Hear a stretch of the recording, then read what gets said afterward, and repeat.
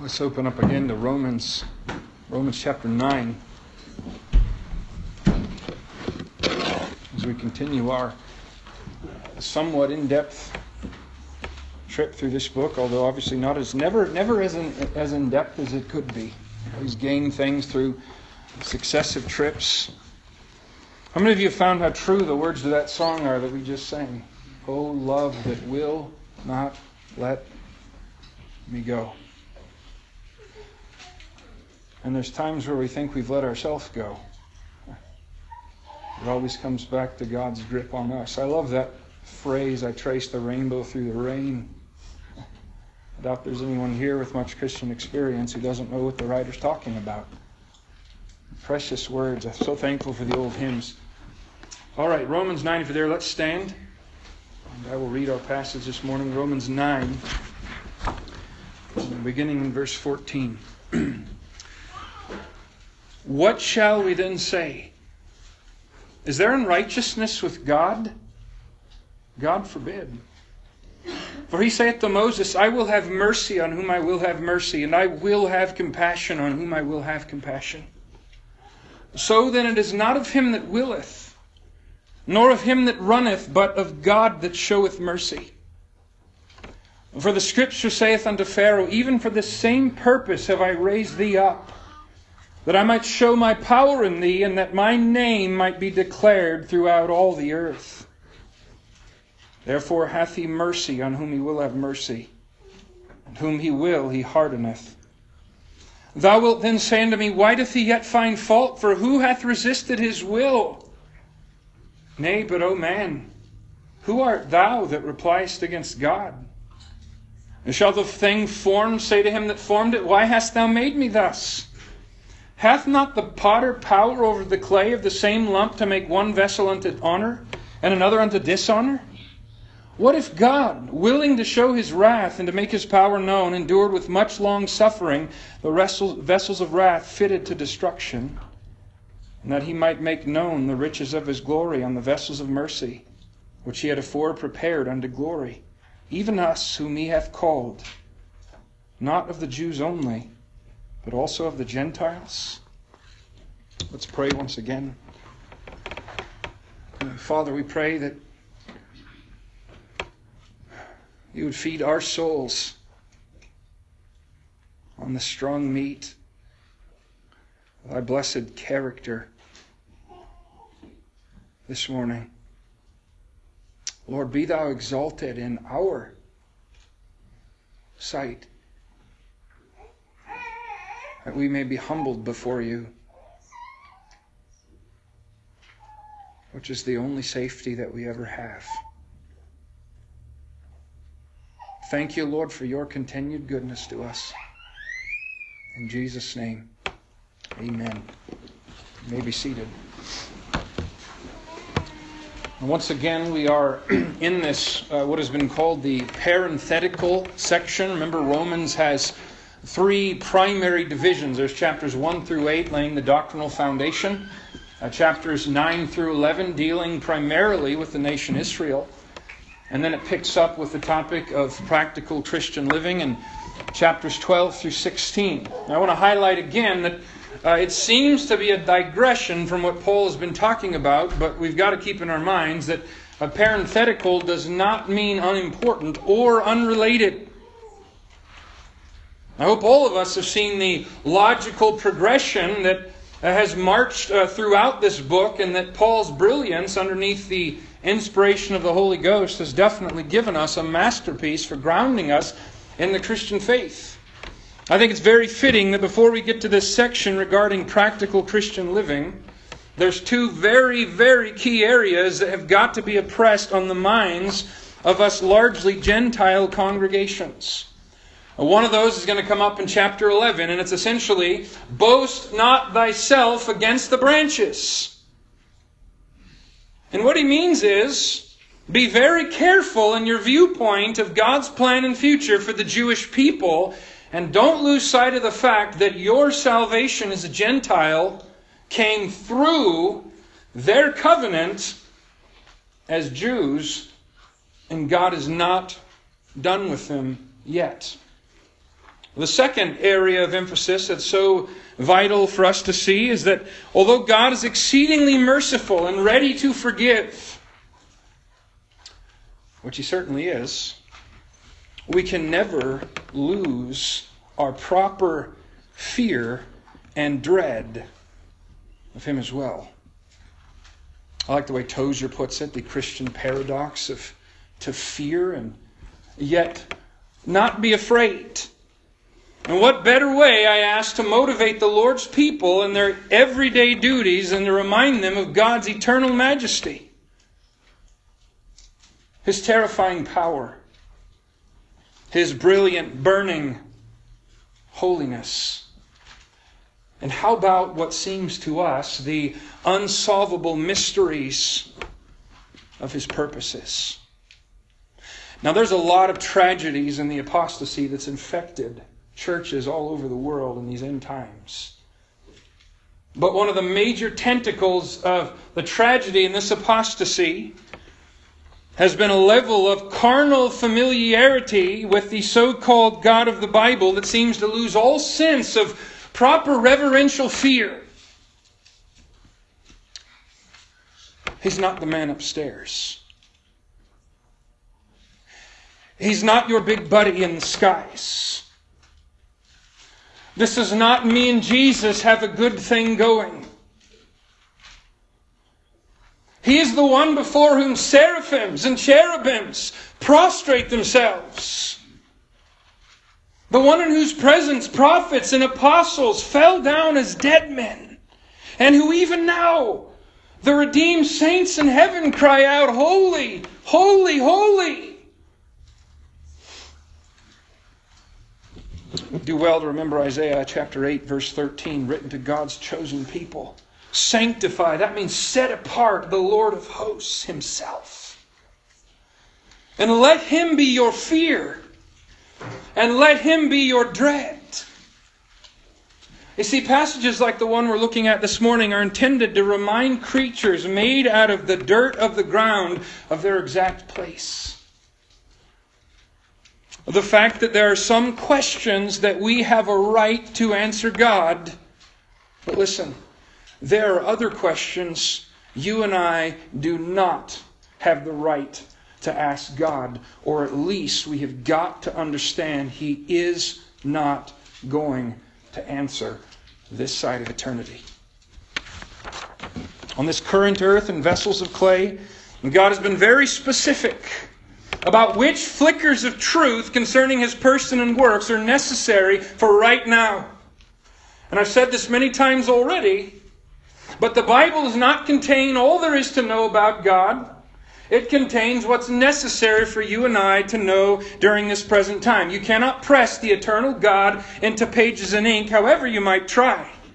So we have got to accept the fact that our feeble minds simply do not possess the capacity to bear any more weight of divine counsel beyond what God has chosen to reveal about Himself. Last time the topic was God's national election of the Jews. And the primary context of God is God choosing them as a people group, as a collective whole. And once again, this has got to remain sort of the overarching theme in our minds as we go through chapters 9 through 11.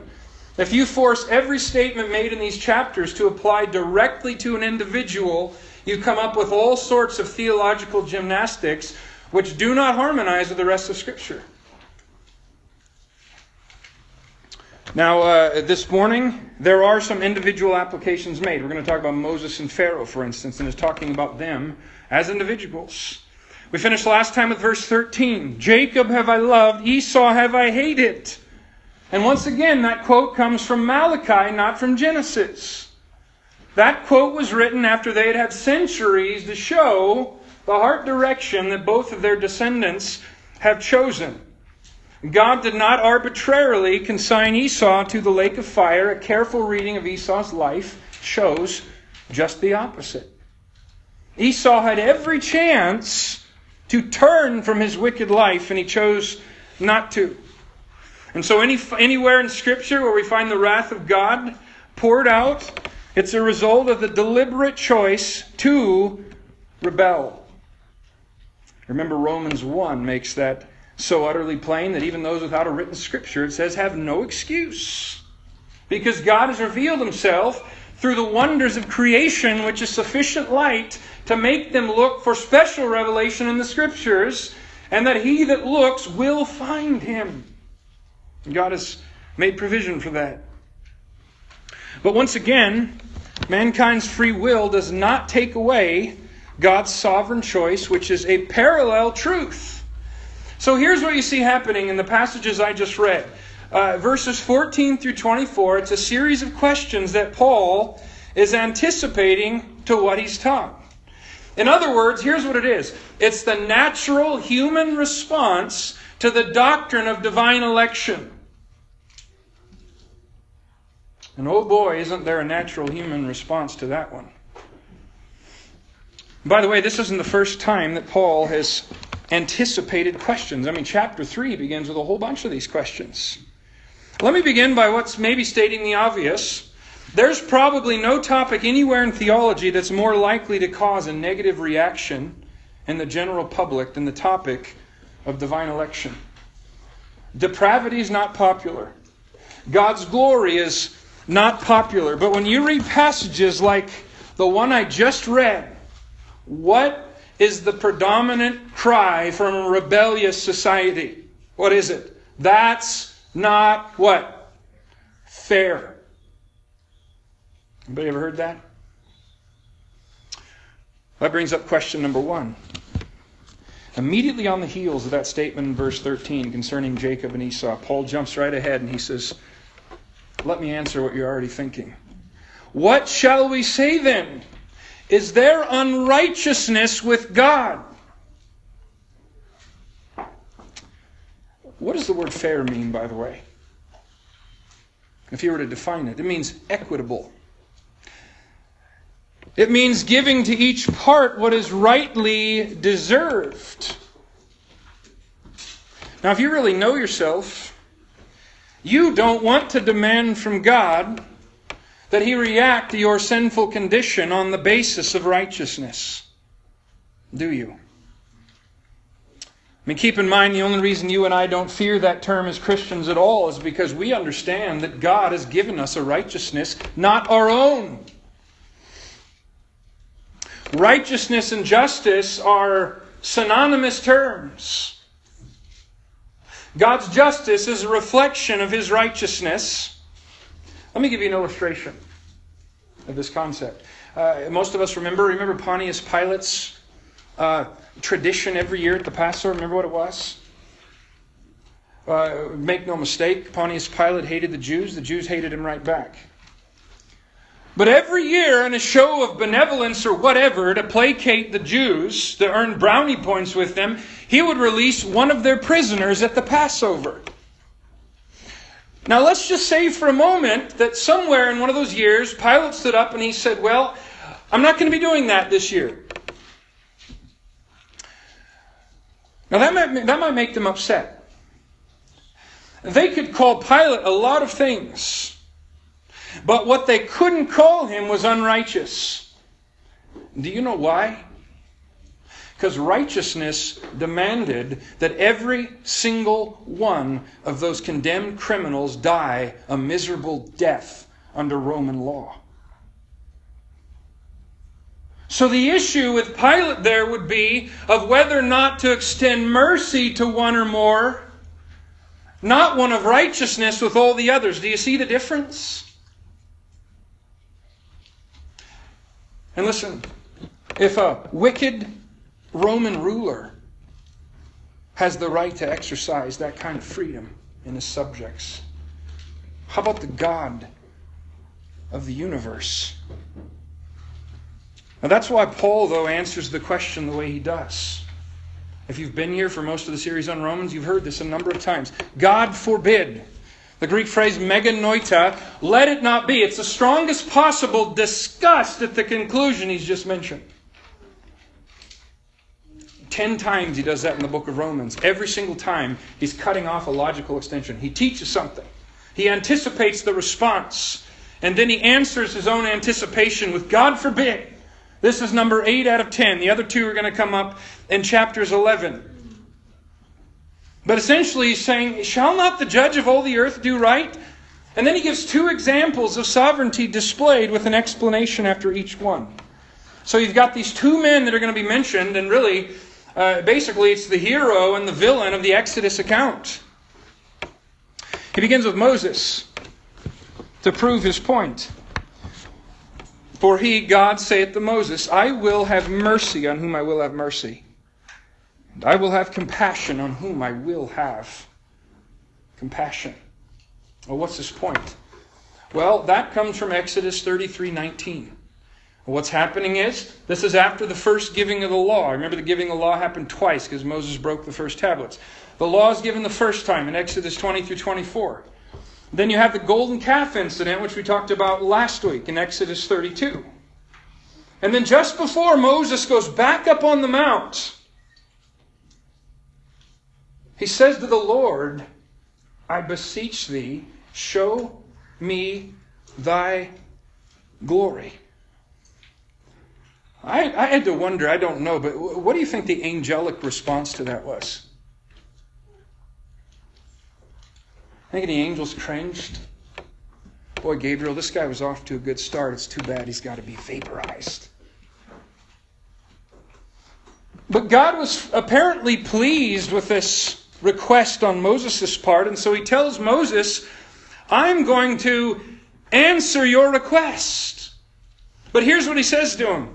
I will make all my goodness pass before thee, and I will proclaim the name of the Lord before thee, and I will be gracious on whom I will be gracious, and I will show mercy on whom I will show mercy. Hey, here's what he's saying to Moses. I'm going to answer what you asked. But let's be clear on one thing. I'm not doing this because you are Moses.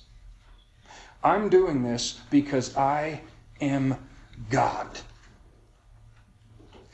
And Paul pulls that exact principle here into Romans 9 and says, let me make an application. Here's what it is. Human will or effort is never the basis of God's election. Look what he says in verse 16. So then it's not of him that willeth. It wasn't you just wake up and roll out of bed one day and desire something so badly, and God has to do it. Or of him that runneth. That means an intense, strenuous effort. He says it's not based on any of those 2 things, but of God that's going to do the choosing. Now listen, that's true of nations, which is the primary context. That is true of individuals to salvation from God's side of the ledger. It's not because of upcoming performance. Something said, let me just flip back here. Most of you know this passage, John chapter 1. Sometimes we gloss over these kinds of things. It's a precious promise in John 1:12. The Jews had rejected him. But John writes, but as many as received him, or Christ, to them gave he power to become the sons of God. How do you receive Christ? Even to them that believe on his name. That's how you receive Christ. You believe. Look at the next verse. Which were born, not of blood, nor of the will of the flesh, nor of the will of man, but of God. You see, he's saying essentially the same thing in relation to salvation. He's saying this was not primarily birthed by anything mankind did or was going to do. God effectively said, I will have mercy on whom I will have mercy. Not because you are you, but because I am God. Now think about this. An entire race of rebels known as humanity, which is justly condemned to eternal punishment if God does not intervene. And God infinitely condescends to extend mercy to the guilty. And the wicked response by Adam's children is not to repent and give thanks, but to use the very benevolence of God as a reason to question his character. Who do you think's behind that one? Old Testament example number 2. The wrong side of the Exodus, you might say. He says, all right, I showed this with Moses. Let me use a different example. You have Pharaoh, Exodus 9:16. And you can picture him Here he is surrounded by gold and pomp and splendor, with all this vast and mighty nation essentially worshiping him as one of the gods. What he said was gold. His word was law. Remember, he's the one who asked the question when told to let the people go, "Who is the Lord?" Well, I'm not so sure he really wanted that question answered by the time things were over, because he certainly got his answer. And so here you are in Exodus 9:16, right between the 6th and 7th plagues. Moses is sent to Pharaoh to speak these words to Pharaoh. And essentially, here's what he tells him. Not only is your kingdom about to be decimated, but the God that you despise is in fact the one who gave you the very throne that you occupy. And he gave it to you for two purposes, Pharaoh. He gave it to you to declare his power or to show his works, and to show his name in the earth. Think about this. Let's say a mighty king walks down some pathway. Sometime later you're looking for some evidence the king actually passed by that way. You could talk to witnesses. You could read written accounts, but one unmistakable proof would be if you look down on the ground and you see the king's footprint. God is telling Pharaoh, you are like the muck on the ground. And do you know what I'm going to do with you? I'm going to use you to preserve my sovereign footprint. And all generations in the world to come are going to look back at your miserable existence and they're going to say, God was there. Has that happened? It sure has happened. But notice the statement in verse 18. Therefore, he hath mercy on whom he will have mercy, and whom he will, he hardeneth. Now, does that mean again that God arbitrarily hardens apart from human response? Again, we've got to take a detour quickly, I think, to the book of Exodus so we can see the account for what it is. I mean, if you look up the words harden and the word heart going through Exodus 7 through 15 roughly, you get a pretty good picture of what's really going on. I think it's important to point out, first of all, when it mentions God's hardening, it's not talking about a direct wicked influence. You remember? God is not the author of sin ever. God never forces people to do iniquity. God does not take somebody and say, now you sin, and then I'm going to hold you accountable. That flies in the face of his justice, and that's total heresy. God's hardening, listen, is a turning over to the direction already determined in the wicked heart. Once again, God's hardening is not God doing something to you. It's him removing restraint. And that's all he has to do to harden you. We possess the seeds of our own destruction within ourselves. So, what does he do in Pharaoh's case? You guys remember Romans 1, you that were here. I said it about 50 times. There's 3 successive gateways as God's passive wrath is showed by turning these people over. And what were they? God gave them up. God gave them up. God gave them what? Over. And every one of those gateways is marked by a further departure from what he'd said, and God removing restraints until they're turned over to a reprobate mind. Turn back to Exodus 7. Keep your finger in Romans. We'll go through it very quickly.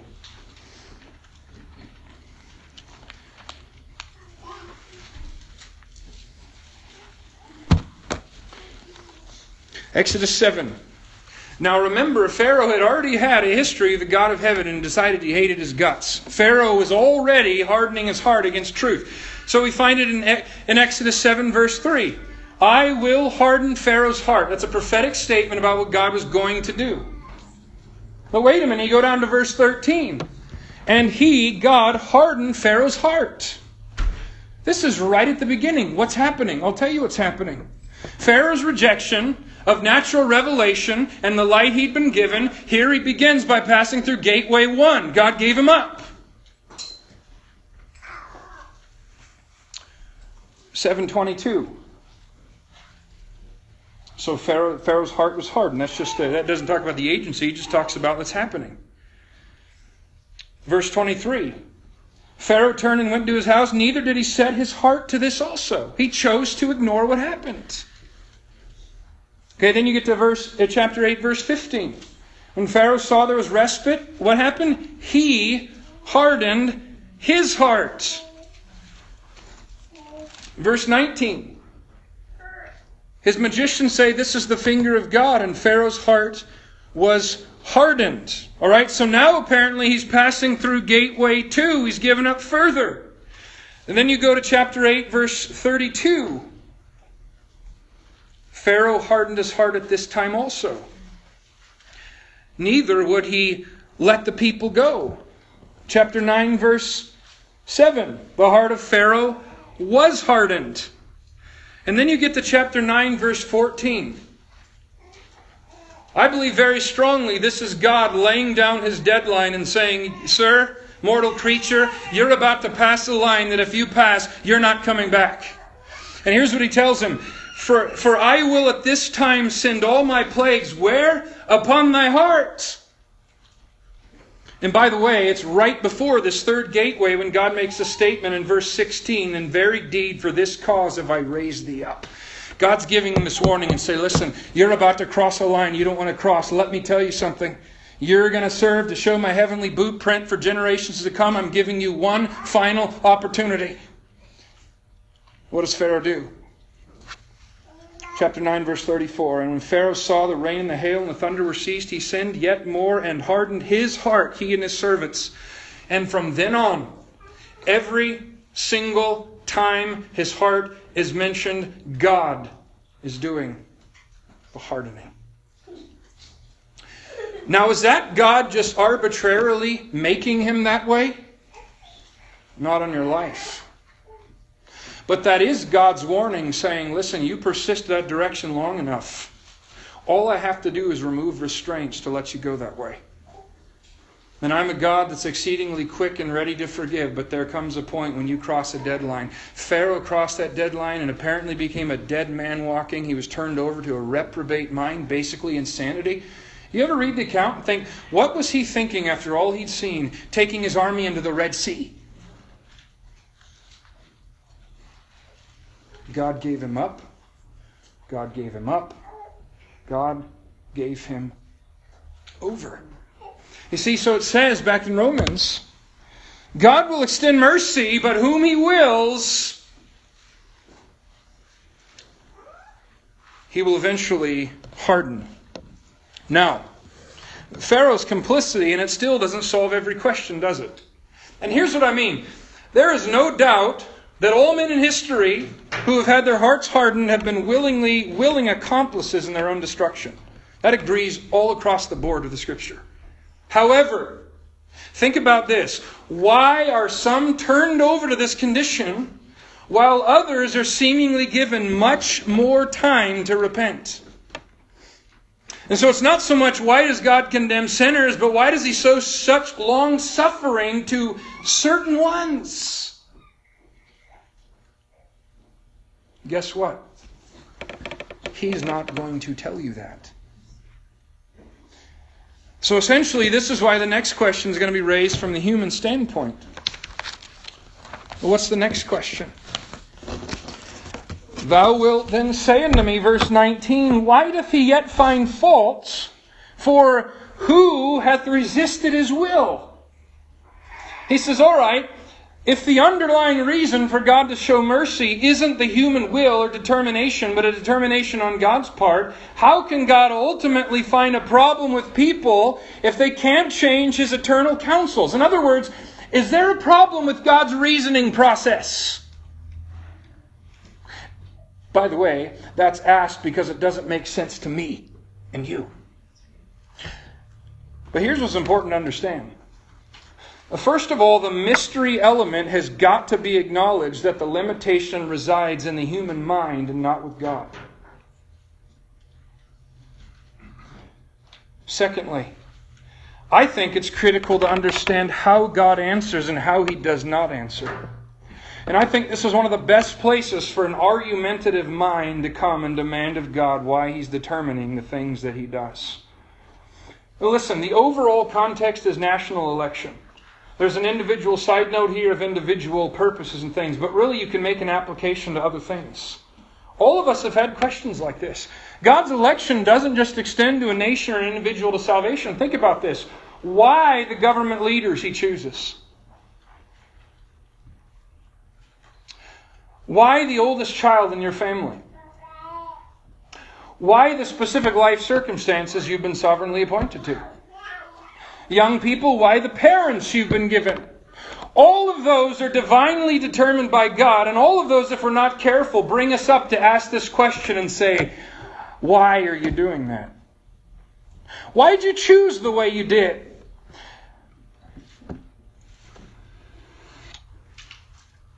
Here's what happens in the Word of God, I'm convinced. This is kind of a paraphrasing of something an old commentator once said, but here's what he said, and I think it's a marvelous statement.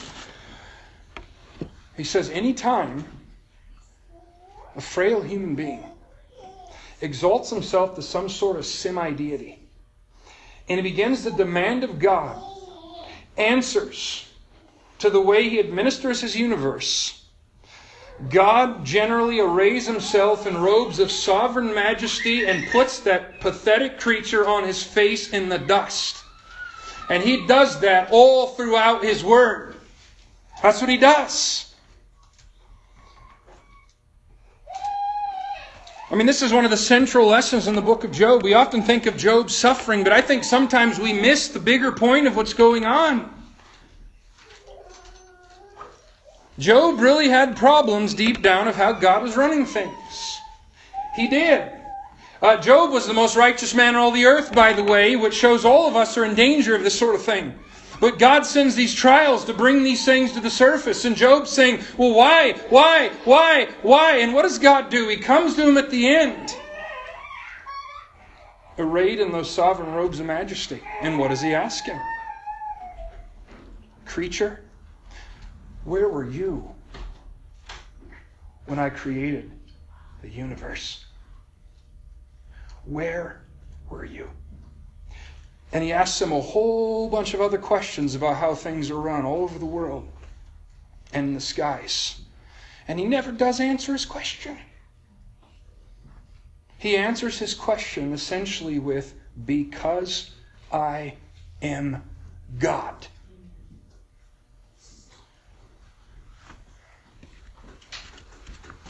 God answers those kind of challenges consistently with essentially, be still and know that I am God.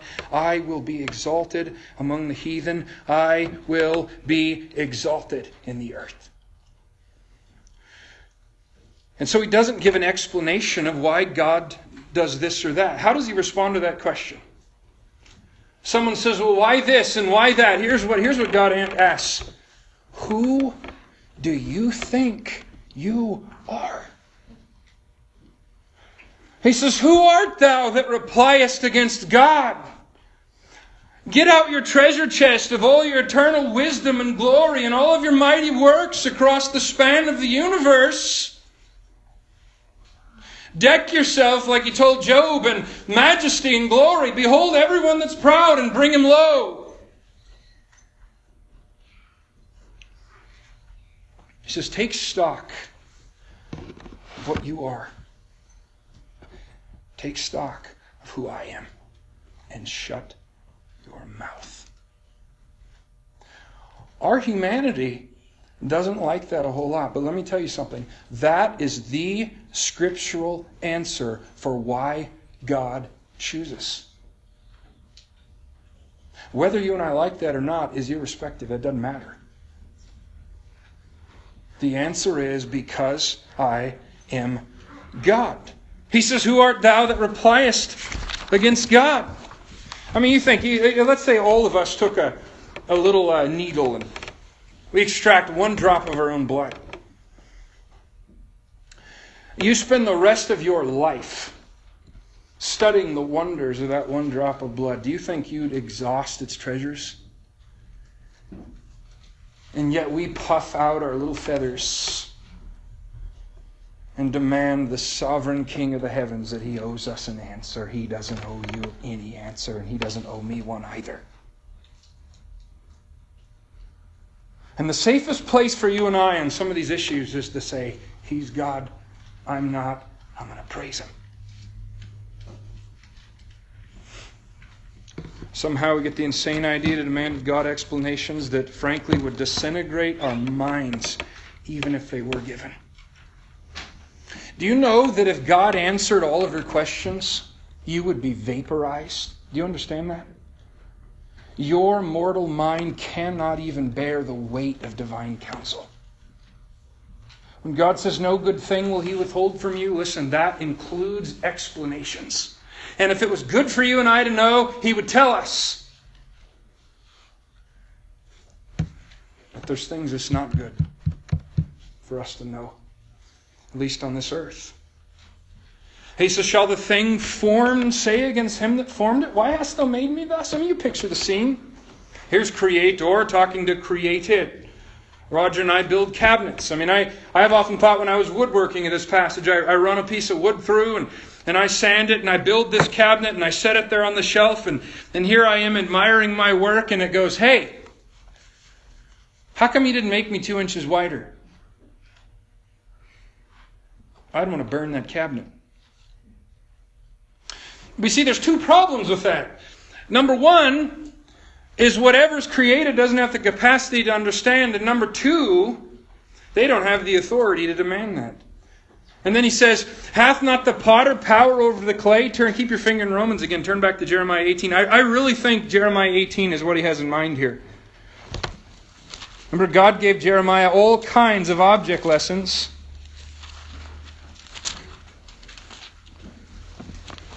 In Jeremiah 18, the word which came to Jeremiah, verse 1, from the Lord, saying, arise and go down to the potter's house, and there I will cause thee to hear my words.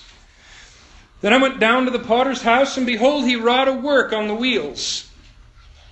And the vessel that he made of clay was marred in the hand of the potter, so he made it again another vessel, as seemed good to the potter to make it. Then the word of the Lord came to me, saying, O house of Israel, cannot I do with you as this potter, saith the Lord? Behold, as the clay is in the potter's hand, so are ye in mine hand, O house of Israel. Back in Romans 9. So in other words, he's saying if a human potter has the right to destroy one vessel when it becomes marred, or to create a litany of vessels, all of which have a certain purpose, how much more does the God of heaven have that right? And who would dare question Him? And you see, God has power over and He has a purpose for both kinds of vessels mentioned here. A vessel, of course, we think of a boat, and I think in English, but it's an earthen pot. It's a clay pot. It's filled with something. And he's saying in this case, there's going to be vessels, if you can imagine, some of them are going to be trophies of mercy. They're going to be full of God's benevolence. And there's going to be others that are going to be filled to the brim with God's wrath. And he's saying, I have the right to do that. But again, it's vital we pay attention to the precise words that are used here. First of all, do you and I realize and accept there are people living on this earth that just like Pharaoh, God is keeping them alive for the express purpose of displaying His infinite power and to demonstrate His perfect justice when His wrath is finally poured out. There are people alive on this planet that fit in that category. We're generally not going to know who they are. But they're here. And God says they're here. In fact, it says, what if God, willing to show His wrath and to make His power known, endured with much long suffering the vessels of wrath fitted to destruction. He endures them with much long suffering despite what He knows will be their final end. Now, notice that statement. It's talking about the vessels of wrath fitted for destruction. Now, if you just blow past that, once again, we come to a wrong conclusion. Okay, it seems on the surface to say God is once again arbitrarily consigning them to hell. But let's pay careful attention to what's said. Okay, God's willing to show His wrath. And He calls them vessels of wrath fitted to destruction. You see that verb fitted? The tense or the voice of that verb actually comes across in English. It's not in the active voice. It doesn't say He fitted. That verb being in the middle voice is just making a comment on the fact of being fitted, not on the agency involved. In fact, the use of the middle voice very strongly suggests that this was their own doing to fit themselves, which of course fits in conjunction with the rest of the Scriptures. So He's not saying God did the fitting for them to wrath. He's saying they are fitted, and God's response is to endure that fitting with much long suffering for the express purpose of pouring out His judgment so all the world will see His power and glory. Okay, you look at the vessels of mercy, verse 23. You see the very last phrase? Which He had before prepared. You see, the Holy Spirit's very careful in those two verses to teach election properly understood, but not sovereign reprobation or the idea that God consigns them to hell with no part of their own. Friends, listen, that is not taught in the Scriptures. Now, I agree, if God wanted to do that, He could. I don't have a problem with God doing that necessarily, although I admit it doesn't fit in my mind. But the issue is, does He do that? Does He say that in His Word? And no, it does not say that in the Scriptures. I think it makes it very plain. Election belongs to the Christian.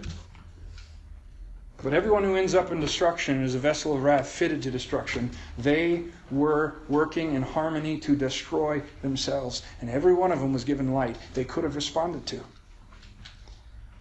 But it says these vessels of mercy, verse 23, that He has afore prepared unto glory. You realize if you're sitting here this morning, although your faith may be feeble, if you are one that has taken God's offer to believe in the Lord Jesus Christ,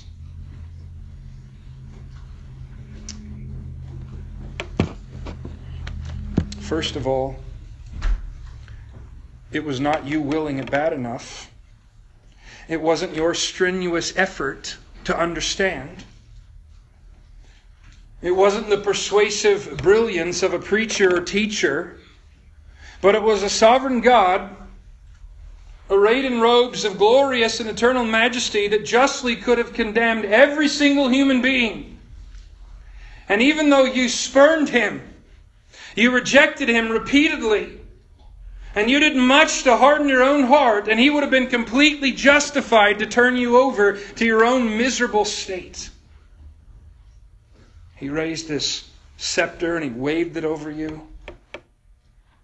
And He looked at you and He declared, I will have mercy on whom I will have mercy. And I will have compassion on whom I will have compassion.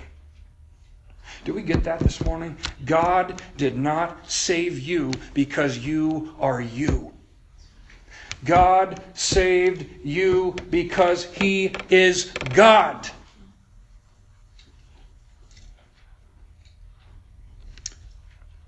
That's the only explanation, by the way, He's going to give. And He will, in the ages to come, show the exceeding riches of His grace and His kindness towards you through Jesus Christ, Ephesians 2. What's the proper response to that? More why? Here's what it is. It's a reverent, God-fearing response of humble faith. I think there's few areas in the Scriptures that illustrate better our need to approach the things of God as a little child. You ever notice you take a 3 and 4-year-old? You could tell them the moon's going to fall tomorrow. And a lot of times they'll just be content to know that. They don't need to know all the why. They just know the who. Sometimes our littlest children can rebuke us so plainly. Sometimes we need to go back to the idea of being little children in His sight. And this is one of the areas where that's so true. And we let this truth sink into our inmost soul. It ought to make us cry out in praise and thanksgiving. You ever sit down and really ask the question as you examine what you are? Lord, why have you shown such mercy to me? Why haven't you cast me into destruction? Why, when I walk through the graveyard, I see many younger than me that are perishing in hell? Lord, I know they had a chance, but did they have as much chance as me? I don't know. Why have you displayed such benevolence to me, a wretch? His answer comes back to, I will have mercy on whom I will have mercy. And that ought to put us on our face in the dust before the high King of heaven and earth, who doesn't owe us any more explanation than that. Everybody sitting in this room ultimately is going to prove to be one of those two kinds of vessels. Either you're a vessel of mercy, where God is storing and treasuring up His goodness upon you for ages to come, or you are a vessel of wrath. And the message to every single person across this earth who doesn't know Christ is not about whether or not God chose anything. The message to the lost, if you're sitting here and you haven't trusted Christ, the message to you is that whosoever will may come. And if anybody in this room lands in hell, which I hope is nobody, and make no mistake, it will be because you chose to reject the light you were given. Period. I think one of the reasons people cling to sovereign reprobation sometimes is because they think that's going to give them some kind of excuse. You imagine people standing there at the great tribunal of God saying, oh yeah, well, you never gave me a chance. You think that's going to happen? Not on your life. There's going to be one speaker in that day, and he's not going to be made out of dirt. Let's give Him the honor due His name. Let's determine as a church, as a people, as families, we're going to fear the God of heaven. Let's determine we're going to have the proper boldness to come before Him. But listen, let's accept the fact that He doesn't owe us an explanation on everything. And that He wants to teach us to trust in Him, to meditate on Him, not on our ideas of what we think He should do. What a great God we have. And I thank Him He fills our mouth with praise, and I also thank Him sometimes He silences us where we need it. Let's pray. Lord, thank You that You do love us. And Lord, the greatest thing for us is to see Your majesty. The greatest thing for us is to know we don't need to be told everything. I thank You, Lord, for the answers You've given. I thank You for the answers You've not given. And I thank You, Lord, for responding the way You do to put us in our place. How can we ever have real rest of soul so long as we have any idea or any inclination to think we're in charge somehow? What a cursed place for mortals to occupy. Help us to take our place, Lord, before Your throne. bow our head in reverence at the unanswerable and unsolvable mysteries to us and say, because you are God, that's all I need to know. I thank you, Lord, that your instructions to us will not cease in eternity.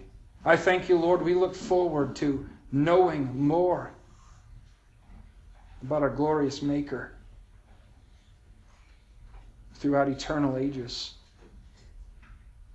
Fit us for that time now. In Jesus' name, amen.